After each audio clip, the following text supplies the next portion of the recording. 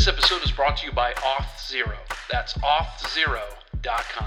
In this episode, we get to speak with the author of Designing for Emotion, the second edition, Aaron Walter. Thunder! What are you looking at, nerd? Huh? Nerds! Get those nerds!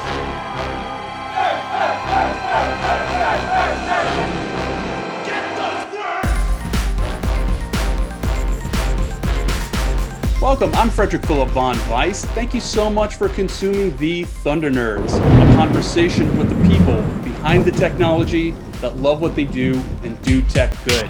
And before we get going, I'd like to first thank our sponsor for the show. We have an exclusive sponsor, the good people at Auth0.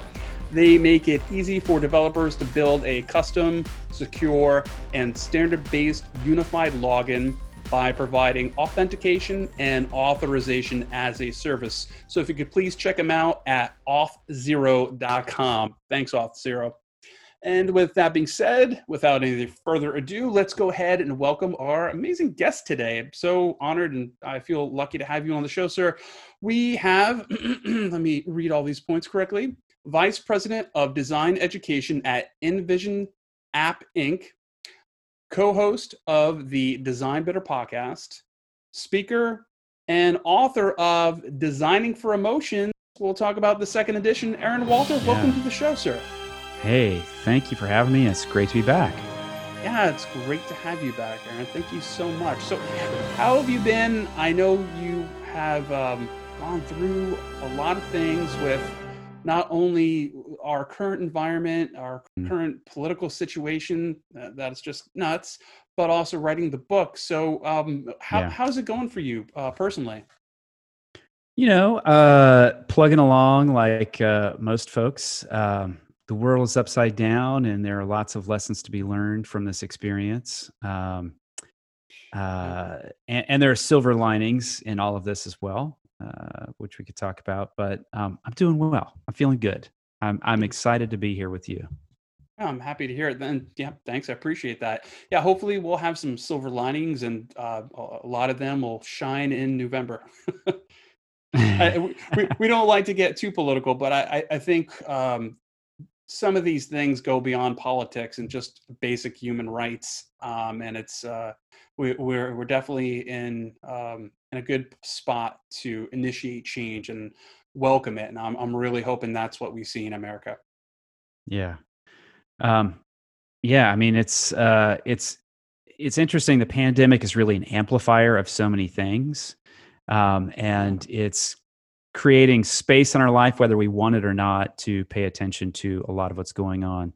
Sometimes it's just paying attention to what's going on in nature and noticing birds nesting and animals stopping by your yard. But it's also means like paying attention to things in our country and in society that need some change, need some rethinking.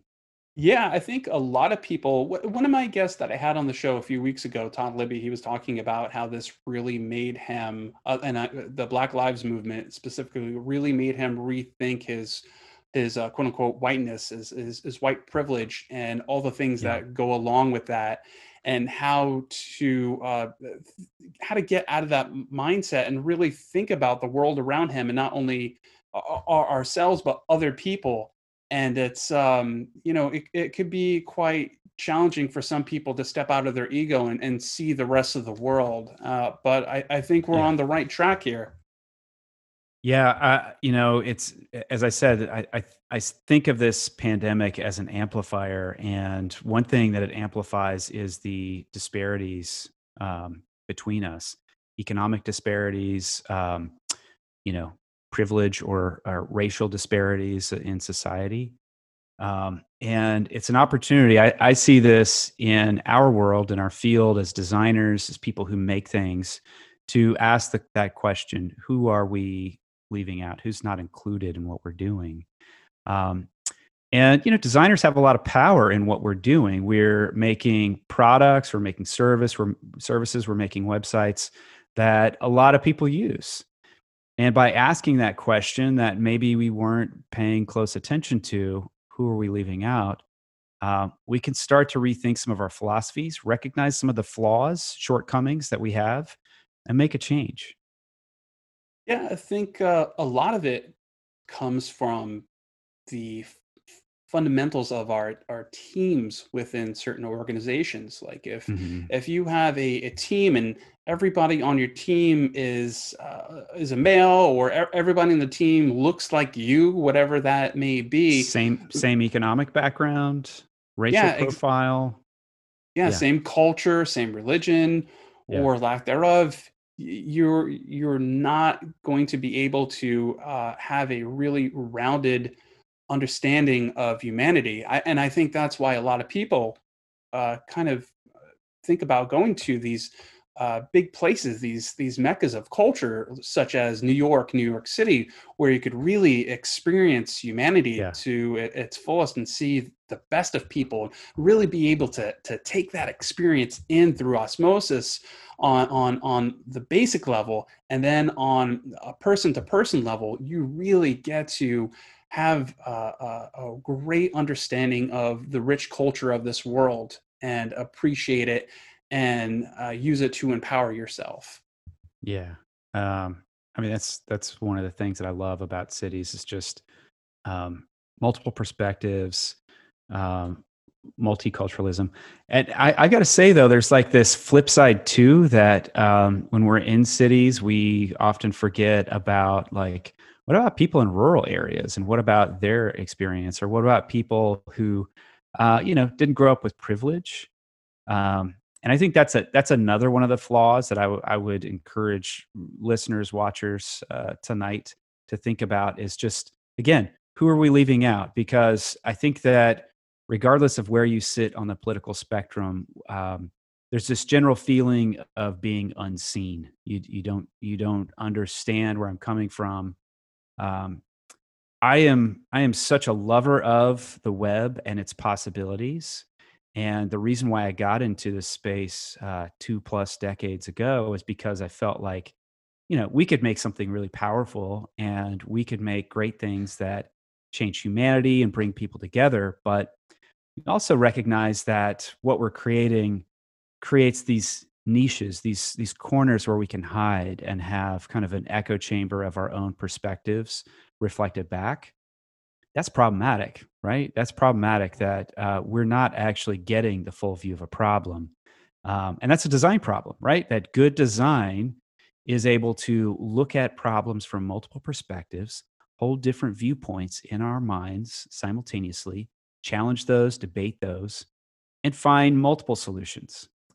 Was just watching John Maida's CX report yesterday. He's on our podcast, the Design Better podcast. And um, in there's a quote, something to the effect of like, if you don't see multiple solutions to a problem, you don't actually understand the problem. And I truly believe that, that as designers, as people who kind of think about how things are made and think about what's possible, and we approach our work with good intention. We need to think about lots of different solutions to our problems, and multiple solutions means multiple perspectives. So any way that we can get that, if that's visiting cities, if that's visiting rural locations, if that's meeting people who are unlike us, that's all food for making us better at what we do. Yeah, and just to cite the point that you made about rural situations, we might be we might some of us might have the luxury of living in a big city like New York and getting to have that experience, but everywhere is a bubble. Everywhere is that's where you're at, and it's different from some other place. Like things Mhm. like bandwidth, for example, like you Yeah. decided like rural locations. Like, yeah, are we testing things on G3, for example, rather than our super fast G5 and wherever we are in Manhattan. So there's so many things of not just people, emotions, and then Circumstances. circumstances. Yeah. Exactly. Yeah. Yeah. I'm with you. There's a lot of dimensions that we need to consider. And that's why design is what design is. It's not taking Photoshop and making something look pretty. It's really solving problems. It's about solving business problems, but it's about human problems at the center of it. Yeah. So why don't we start to talk about, because a lot of these points are in your book. So this is Hmm. the second edition of Designing for Emotions. Now, maybe this is ironic because you had some uh, uh, emotions that provided you an extreme amount of stress, from my understanding. You wrote this book, and I Hmm. think one of the things that you cited before, and I remember you saying that writing a book is it's hell to write, but heaven to publish. And you got so Yeah. stressed out that I read on your website and your That's blog that you right. got shingles from writing I got this book. shingles. I mean, Yeah. first off, is doing anything Yeah. worth getting shingles? And Yeah. to tell us about that. Obviously, I'm just joking around, but Yeah. Well, writing a book is difficult, and yeah. writing a book when the process starts to bleed into a pandemic, it's pretty hard. When your kids are in school. Oh, wait, they're not in school. Actually, they're sitting behind me trying to do online learning while I'm at work, and in the evening, I'll be writing a book. Hmm. So anyone who's not aware of what shingles is, it's basically like if at some point in your life you contract chicken pox and then you get over it, well, that virus hides in your spinal column. And at any point in your life, when you get super stressed out, it can express itself. And when it does, the way it expresses itself is by attacking your nervous system where you feel. So it's not a fun experience. But I got it, and luckily I got over it very quickly. But the writing process is difficult, but it's super rewarding. Because I feel like there's not too many situations in our lives for most of us, many of us. There are a number of people who do get to do this. Think deeply on a topic, and not just think deeply from your perspective, but also to have editors who kind of push you to look at it from different angles. And I had some great editors who helped. Um, Sally Kerrigan, who's my editor on the second edition. So it was a difficult process. I'm excited that the second edition is out. It's been almost 10 years since the first edition came out. And let's be honest, 2011 to 2020, the world is a fundamentally different place. It's a Yes. very different place. And so when I started this second edition project, the intention was let's just update it. Let's just revisit the examples to catch it up.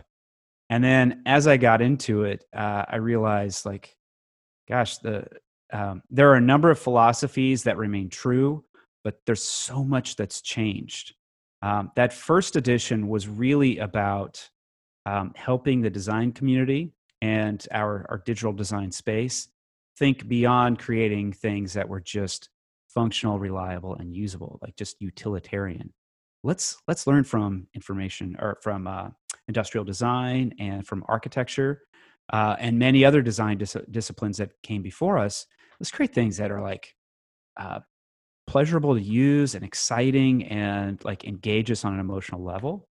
At that time in 2011, this phrase "design for delight" was Oh kind of yeah. the mantra. We heard in so many conferences and so many companies, and you know, what I realized as I was writing the second edition was that is just what falls woefully short.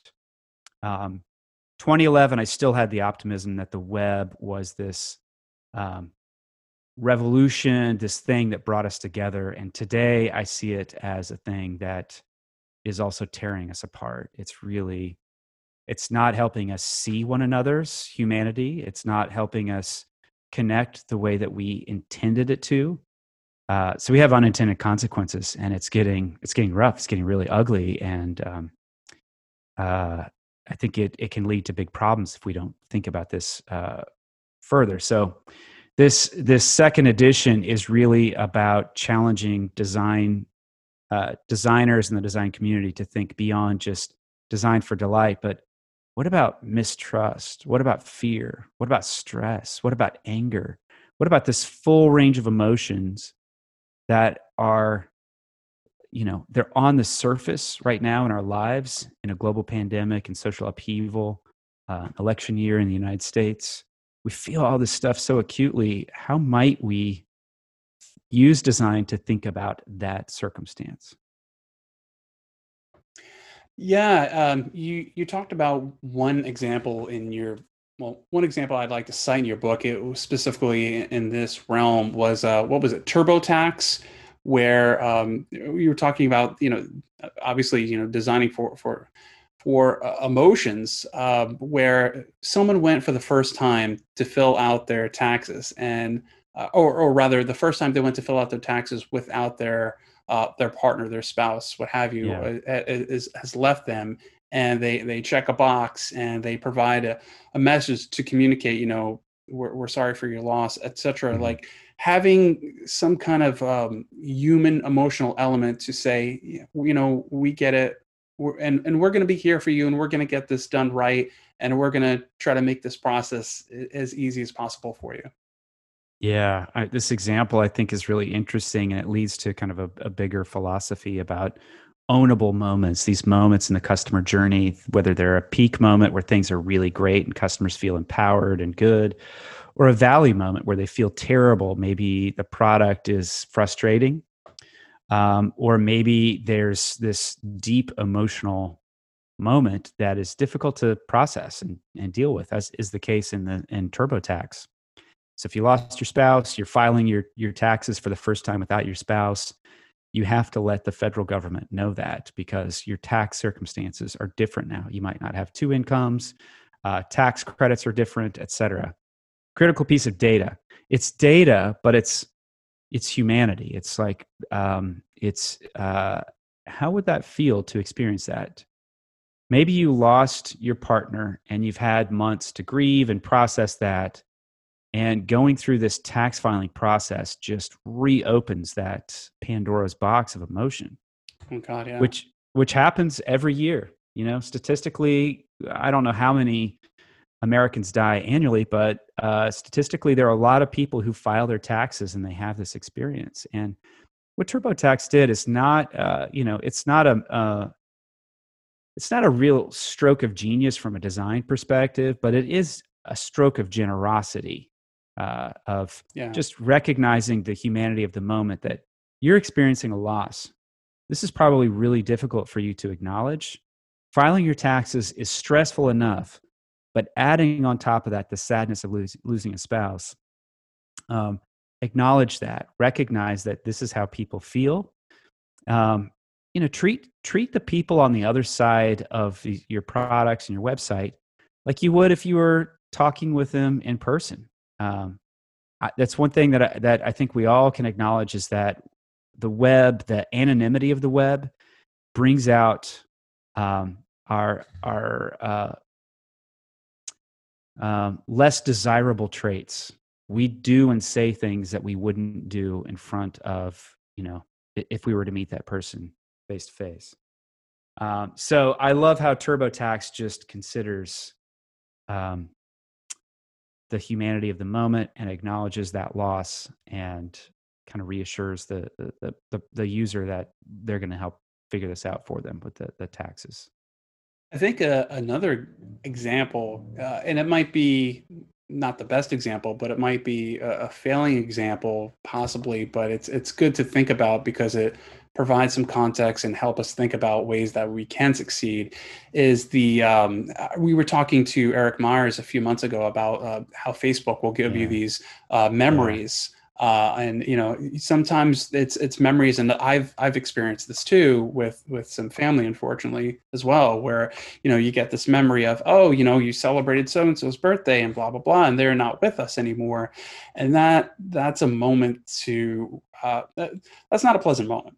But I think within this instance, it's a teachable moment that we could talk about to say, I don't know how that gets fixed, but it's certainly something to think about and incorporate Yeah.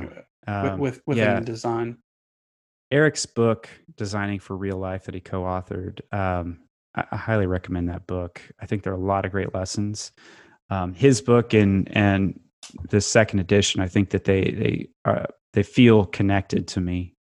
So they're good pair to read together. But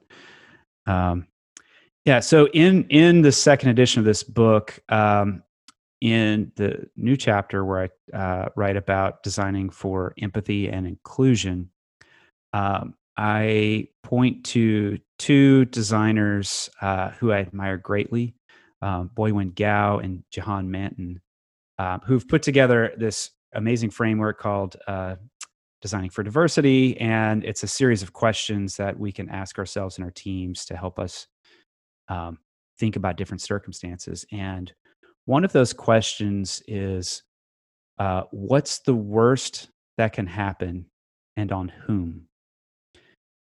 So the intention is to help us see, we bring good intentions to our work as designers. We want to do good work and help people.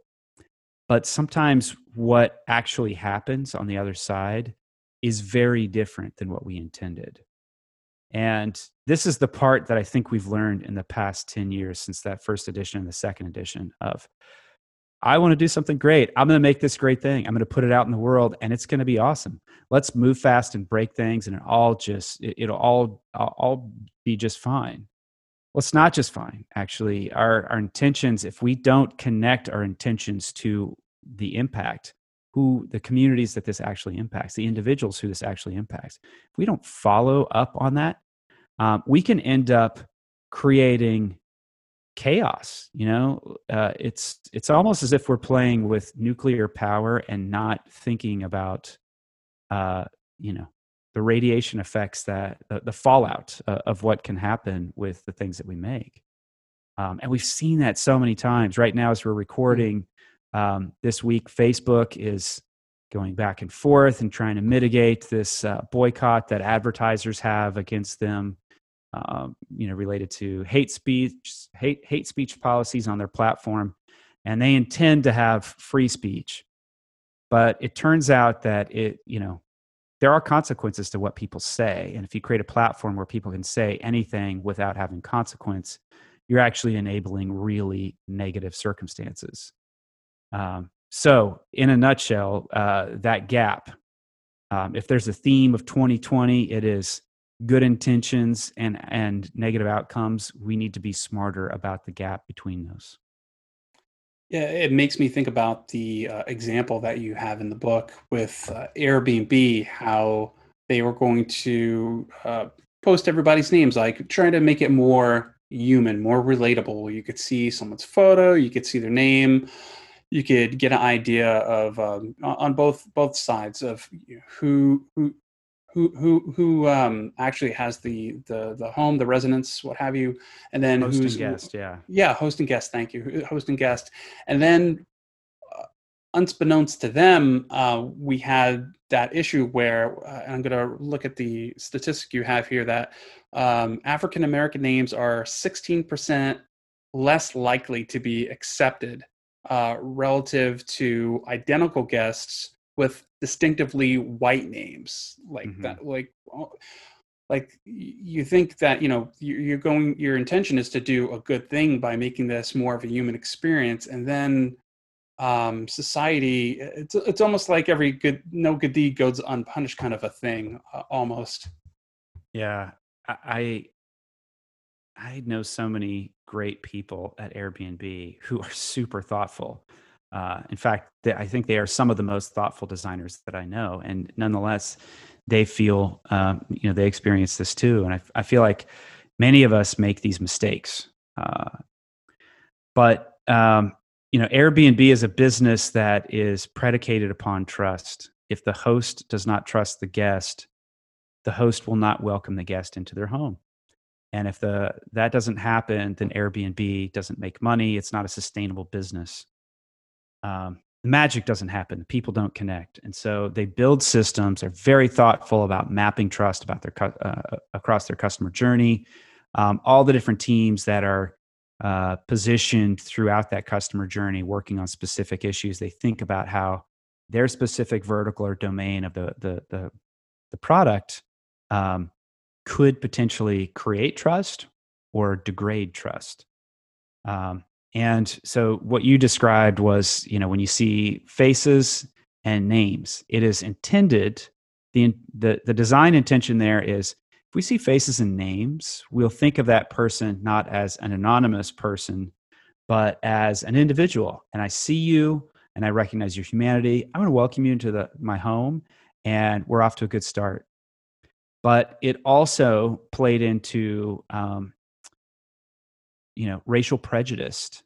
And I mean, it created fodder for prejudice decision-making, which is, a prejudiced person seeing a person of color or seeing a name that feels unfamiliar and saying, I don't know about this. I don't trust this situation. And that's not good. That's really awful. And there's a hashtag, Airbnb while black, that became a thing. Airbnb has done a ton to try to think about this problem and solve this problem. And I admire greatly Brian Chesky, their CEO and co-founder, how he's been at the forefront. And instead of, there are some companies that sweep stuff like this under the rug. He shines a light on it and says, here's where we got it wrong. Here's what we can do. The people they hire also, choosing to build diverse teams to help tackle these problems. I think that's huge and very important. And also they're working on a framework for identifying, discriminatory practices and then open sourcing that so other companies could also tap into that and use that in their products.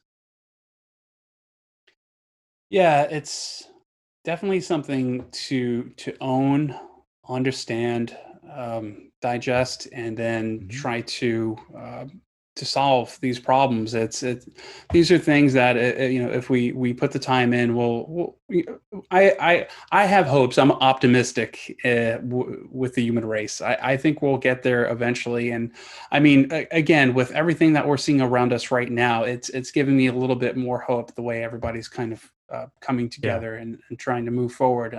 It's beautiful in a lot of ways. So this is the silver lining of a pandemic is that it forces us to pay attention.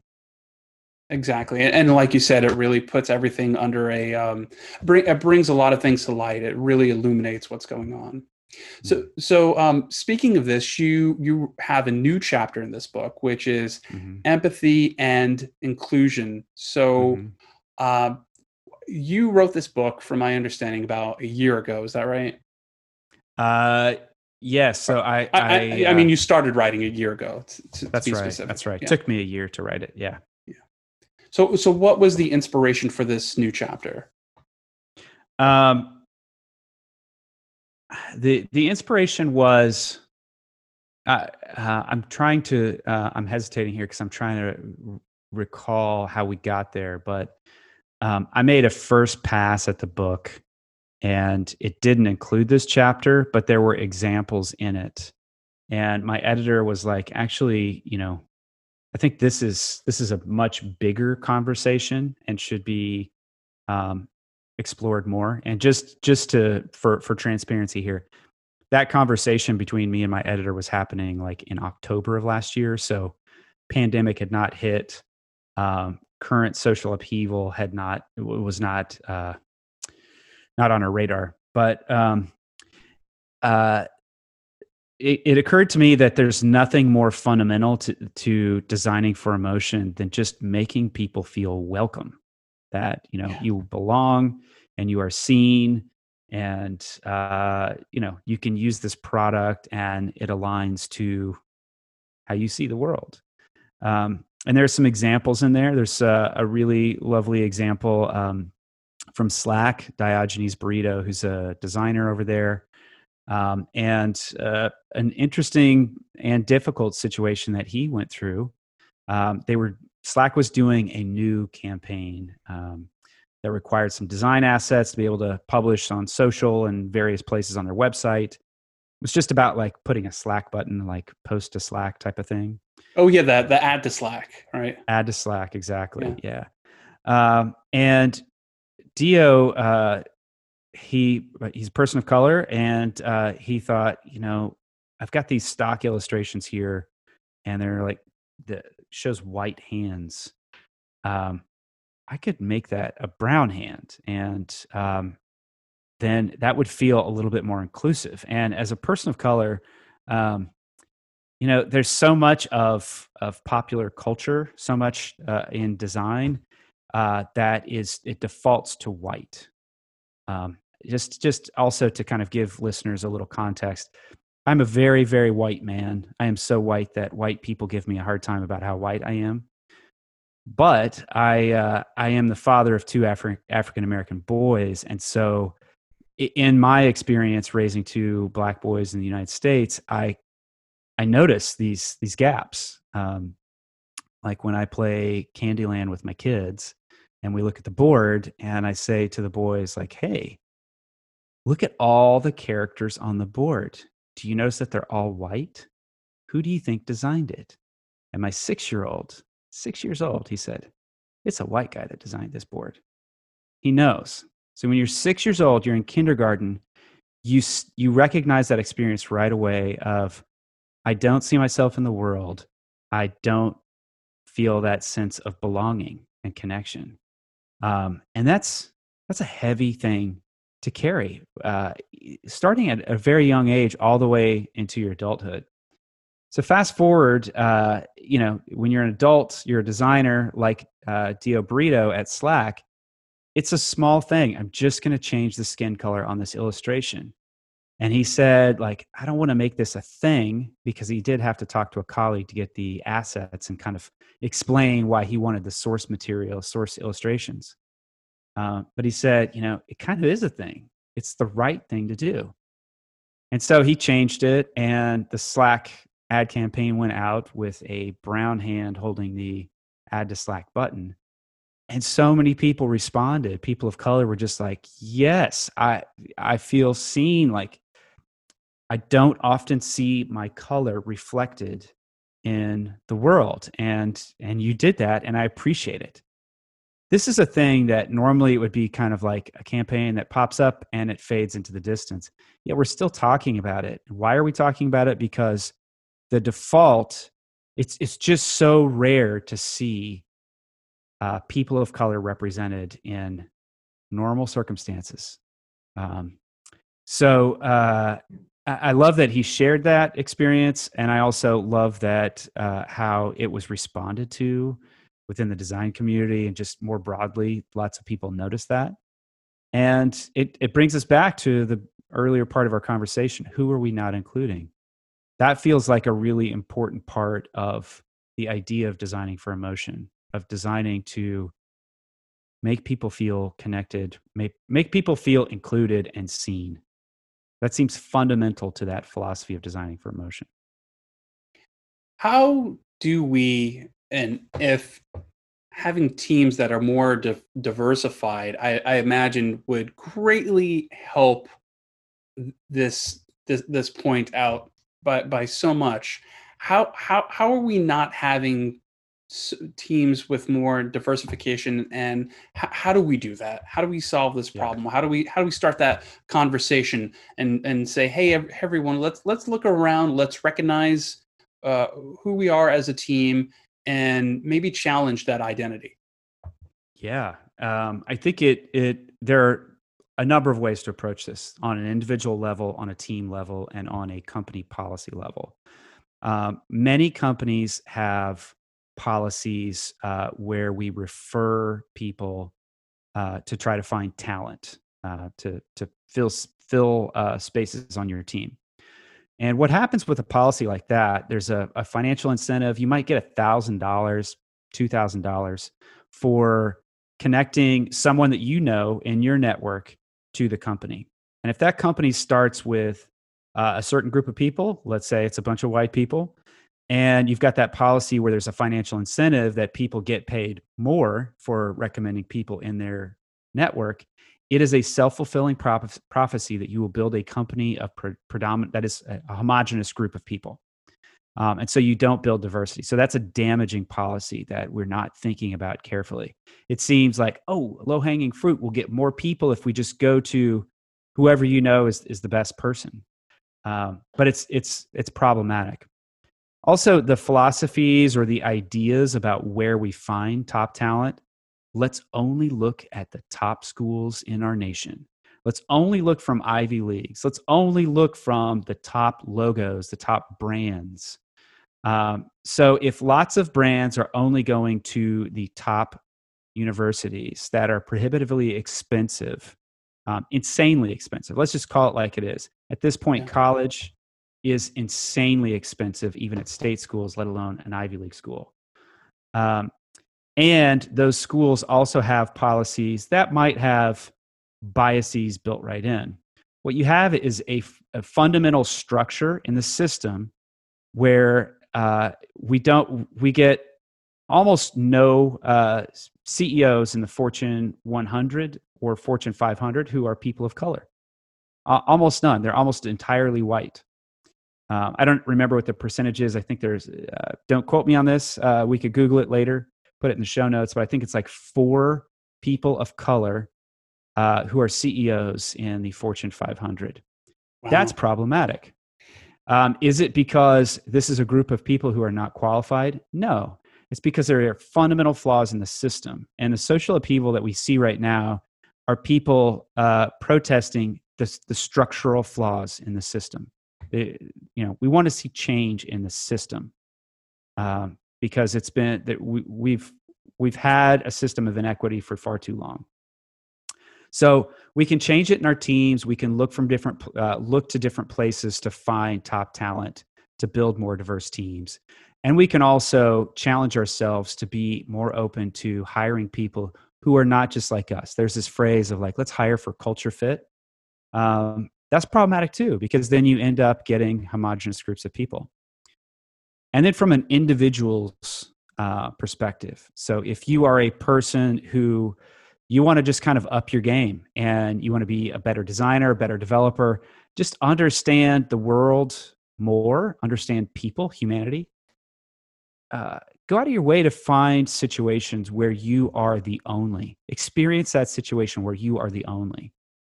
I am a white male born in the United States in the 20th century. In the course of human history, that's about the top of privilege that you can get. It doesn't really get any better to date.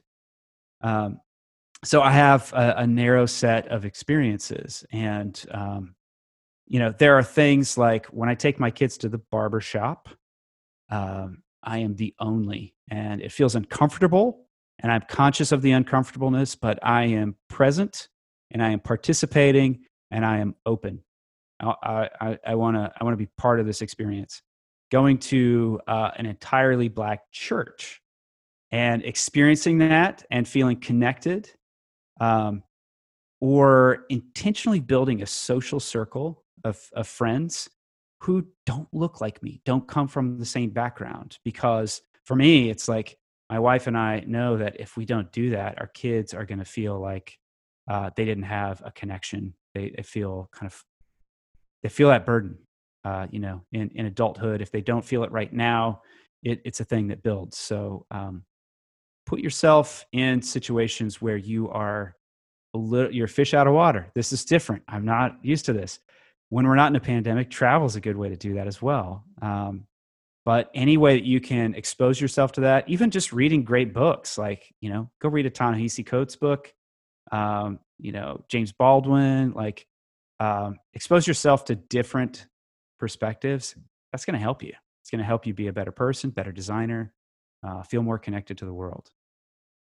Yeah, it's just advantageous for you as a person in so many different levels to take in other cultures, other people, other ways of thinking, to just, if not anything else, to even just grow your own understanding of the world and your position within it. Yeah, absolutely. So why don't we jump into another chapter that I wanted to ask you about, which is chapter 6, which was originally titled Forgiveness, and you added trust, fear, and forgiveness. Can Yeah. can I ask you why the appending that to the beginning there? Yeah, there's just so many situations right now where trust in products, there's a lot of skepticism in the world and with the web. Like, uh, you're filling out a form and they're asking for a lot of information. You're like, why do you need this information so I could get like an insurance quote or set up a bank account, whatever it is? Why do we feel mistrustful? Well, because we see our information being misused. We live in a world where we're told, uh, don't count on any of your data being private because it's all all systems are porous and there are so many hackers that are releasing these things. We also see just like blatant privacy breach in so many places. Our emails being abused. It's really like, what circumstances do we not have some sort of trade off or violation in order to get something out of our digital experience? It's just data is very fluid. So we are mistrustful, and as designers, we need to think about that stuff. I think it's fascinating. There's an example in there about Apple. Um, Apple is a interesting company, often cited for design things. I think it's really interesting how they are using privacy as a competitive advantage, as a differentiator to say, when you buy our products, these products are encrypted. Our services will not ask you for personal information. Like they go out of their way to explain the privacy value proposition of their platform over other competing platforms. Right.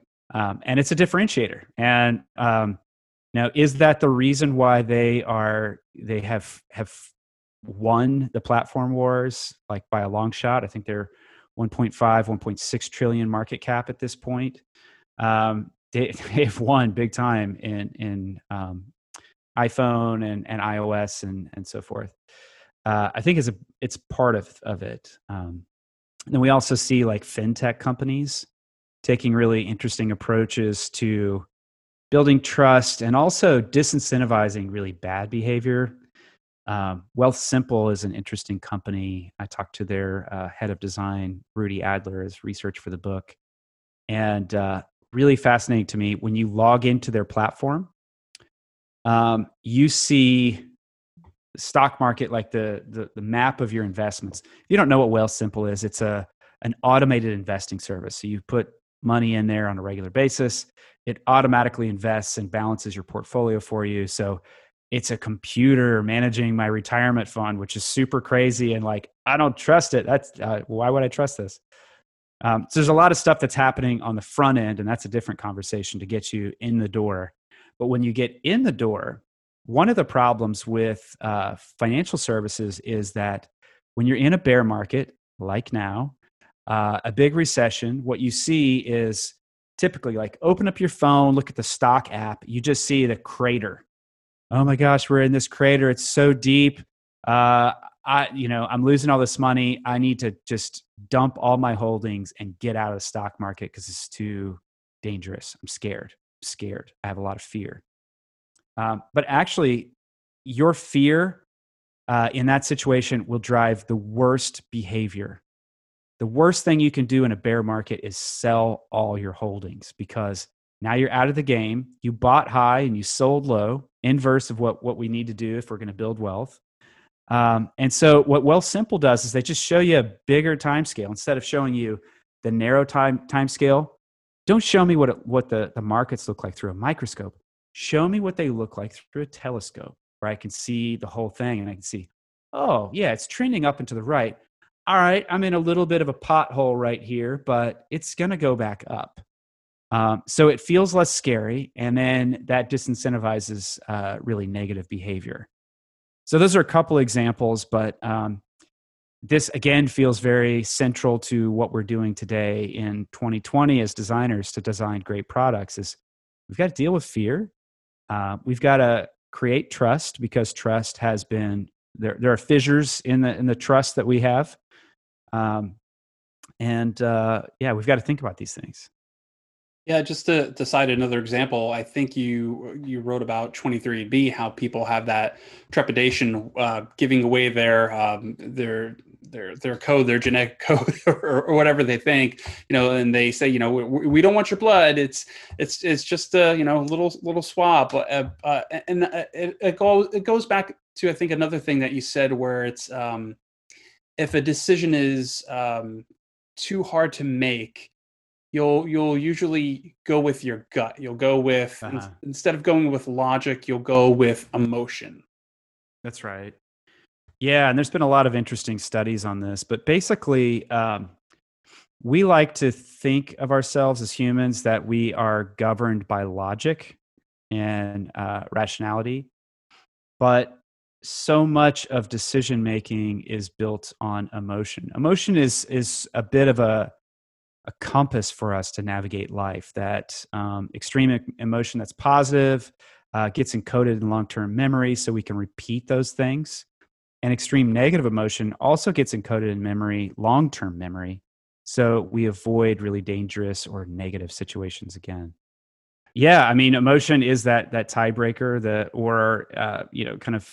helps us make a lot of decisions. There's studies in the 1800s. There's an interesting case where a man had a steel bar penetrate his skull and come out the other side and essentially sever the two hemispheres of his brain. Jesus. And in doing so, it disconnected his logic and his emotion. And he was unable to, he survived, which is amazing. He didn't have like some crazy infection that took over his brain, so he survived it, but he was unable to make a decision going forward. And that was because he no longer had the tiebreaker, which is emotion. That our gut, we call it our gut, but just like intuition, this, like all these different things. Malcolm Gladwell talks about this in his books, Thin Slicing, where we have these gut reactions, which aren't always right. But in many cases, if you have to make a snap decision, they are more right. And so we need those gut decisions to help us decide, is this a good thing for me or a bad thing for me? And as designers, we kind of have to know how the human mind works. We have to understand some fundamentals so we can consider, like, if we're designing, if we're working at Wealthsimple, how might I get someone to sign up? What are the signals that might tip the scales? Okay, I think this feels like a trustworthy organization. I don't totally understand how their algorithm works to make all this automated investing for me, but I'm excited to try it out because there's this cool value proposition and it's done really well, high production value, and therefore the engineering behind it must be equally as high in production value. Emotion is, we are more Captain Kirk than we are Spock. That makes a lot of sense. It kind of goes back to one of the things that you said with the whole thing with the limbic system, about how you build memories in the limbic system via it's about emotion, where you have things that, you touch a stove, the stove was hot. That's a long-term memory, that emotional connection. It helps identify things. And we can and do a lot of times with these products within marketing. We employ those kind of patterns to help us communicate value, or sometimes they're used in more negative patterns, right? Absolutely. Yeah. It's amazing how our memories work. That close connection between long-term memory and emotion. It's not an accident. It's evolutionary. It's a preservation mechanism. One of the other points I wanted to ask you about with the chapters here is, and I like comparing them. I got them side by side. Oh, Um, nice. is you had chapter 7 was risk and reward, and now it's the business of emotional design. Yeah. Why the change? Why business? I wanted to give readers the tools and the stories that they need to talk to colleagues or skeptics about the idea of designing for emotion. Um, it's baffling to me that human beings don't recognize that there's emotion present in every moment of our lives, and something so fundamental. Maybe we want to just give some careful consideration to that in our work. But with that first edition, the questions that I heard the most were like, how do I convince my boss that this is a worthwhile endeavor? And so in that chapter, there are a couple things that talk about, like our process and how our process is so often flawed. Um, it's important for us to get to market quickly, to build products quickly so we can test out with customers and learn. But in doing that, we make some mistakes. We make some big trade-offs. Sometimes, I'd say most of the time unconsciously, that we make really negative trade-offs that um, an MVP, minimum viable product, is what we make to try to take to market. Like, we can't create everything. We only have so many people, so many dollars, and so much time to be able to produce this thing. So let's try to make a thing that's as good as we can and get to market quickly. Problem is, what we do is we end up making something that's just functional and it's a little bit reliable, but we don't really think about, like, is it super usable as well? And is this a thing that people want? Like, do they enjoy using it? Does it make them feel good? Does it kind of meet their emotional needs? And so if we don't do that, there's this principle called the primacy effect. It's, first impressions. When you try a product for the first time and it's not good, you are very unlikely to return back to that thing unless some like massive change happen, new brand, like huge marketing campaign, you might come back. But that first impression, it's either it connects or it doesn't. I wanted people to see that. And so instead of thinking of MVPs as like the base of the pyramid, that hierarchy of needs that's in the book, that it's a slice from top to bottom, that it is functional, it is reliable, it is usable, and it is emotionally relevant or engaging. It's some piece of all of that. It's narrow in its scope, so we can still move quickly, but it considers all of those pieces together. Also in that chapter are stories of just like, here are companies who've won, done something really big through emotional design. So if people have some of these tools, they can start to build the vocabulary and spark conversation within their companies. I love it. How do we bring enlighten stakeholders to convince them to talk about not just having the functional slice for MVP, but really having that vertical slice where we have a little bit of all those things, and that's really the MVP. How do we talk to stakeholders or a board of directors that are more concerned with getting it out? We'll talk about that later. Let's just see if there's a need in the market for this. So I think there's a couple things. First, we could just simply not have that conversation and just do our job as experts in design. That's one thing we could do. And it doesn't have to be over the top.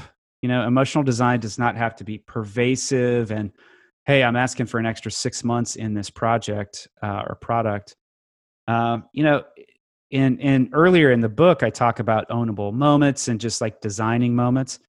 We can map the customer journey. We can see the peaks and valleys, and we can design for those moments and make those engaging.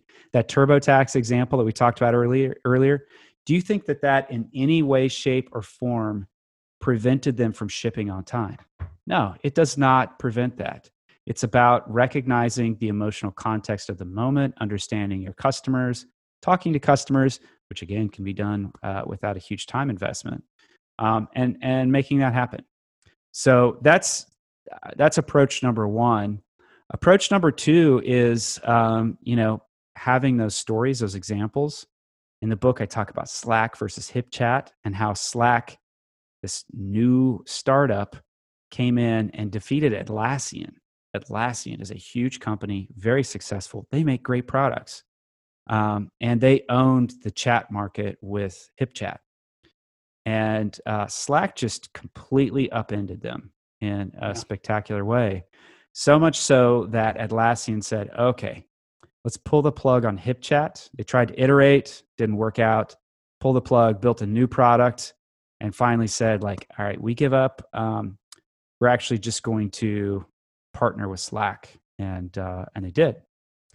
So examples like that. There are also examples about venture capitalists placing big bets on companies that are thinking about emotional design.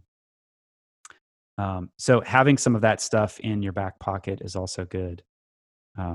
Even like Sam Altman, who runs Y Combinator, I wouldn't call he's an engineer. He's like a business guy. And, he said it's better to have a product that a few people love than many people like. That's a great philosophy. Let's make a product that people really love. Why? Because it's sticky. They will come back. They won't churn. They will continue to use. They will pay for it. And not only will they pay for it, they will tell other people about it. So by framing that last chapter, instead of about like this squishy qualitative stuff, let's talk numbers. Let's talk about quantitative things. Let's frame this so we can talk about emotional design in a different context and be convincing with our partners. Yeah, if people love the product, they'll just advocate for you because it's connected to them. It's a piece of them. We're getting really short on time. I really want to make sure that we also talk about just briefly, if we can, about the book club. I love this idea that not only can you as a team you could purchase the book at a nice discount, but you'll actually connect with the team and have a conversation. Would you mind just briefly talking about that a little bit? Yeah, this is a really fun thing that I'm doing with this book is that we're all socially distanced.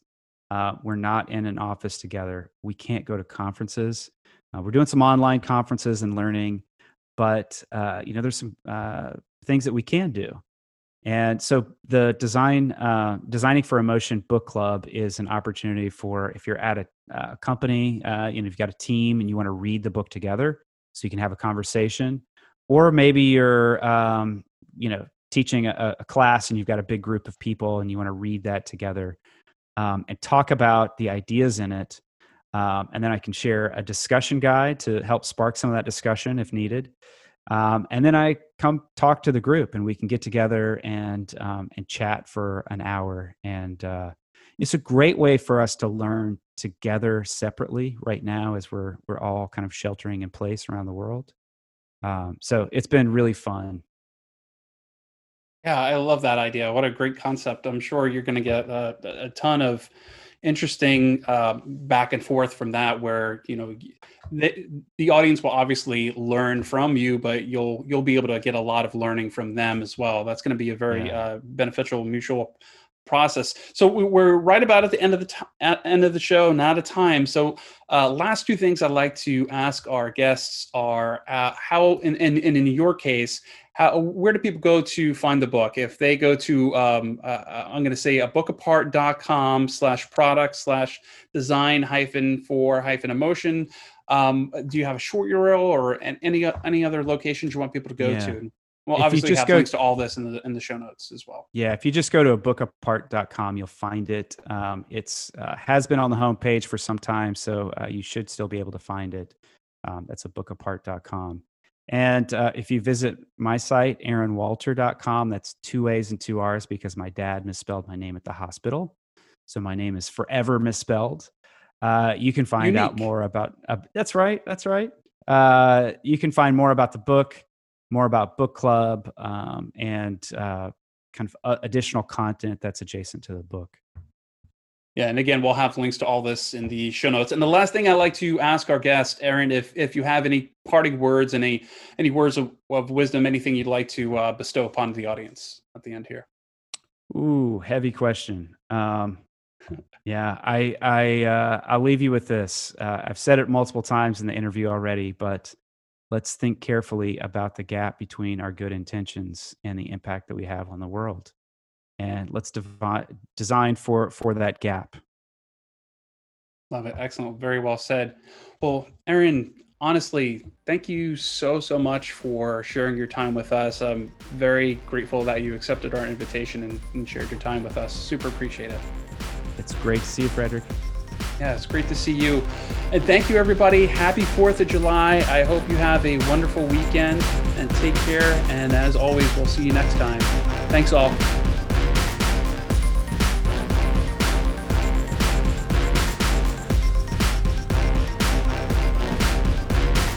Thanks for consuming the Thunder Nerds. We honestly and sincerely appreciate you watching and/or listening to the show. Please subscribe on YouTube and iTunes. Write us a review, kick a few stars our way. And above all else, please remember to send your favorite book suggestions to Brian Hinton.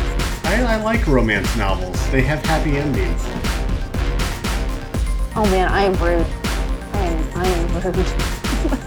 Oh, I guess no one's blocked me. That's shocking. Exactly. I love Frederick.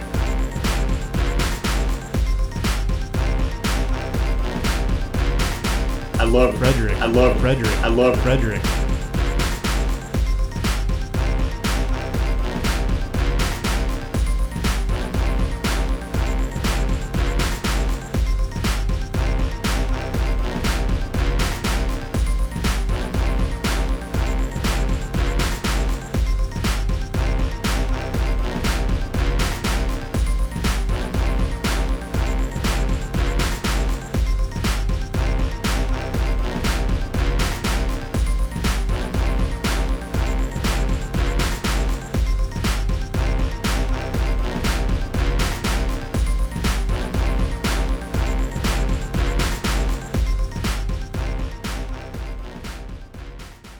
I should have known the Territor didn't mean us any harm when the Sword of Omens didn't obey me. And anyway, it was just plain stupid to assume it might be bad. Just what the fuck am I talking about?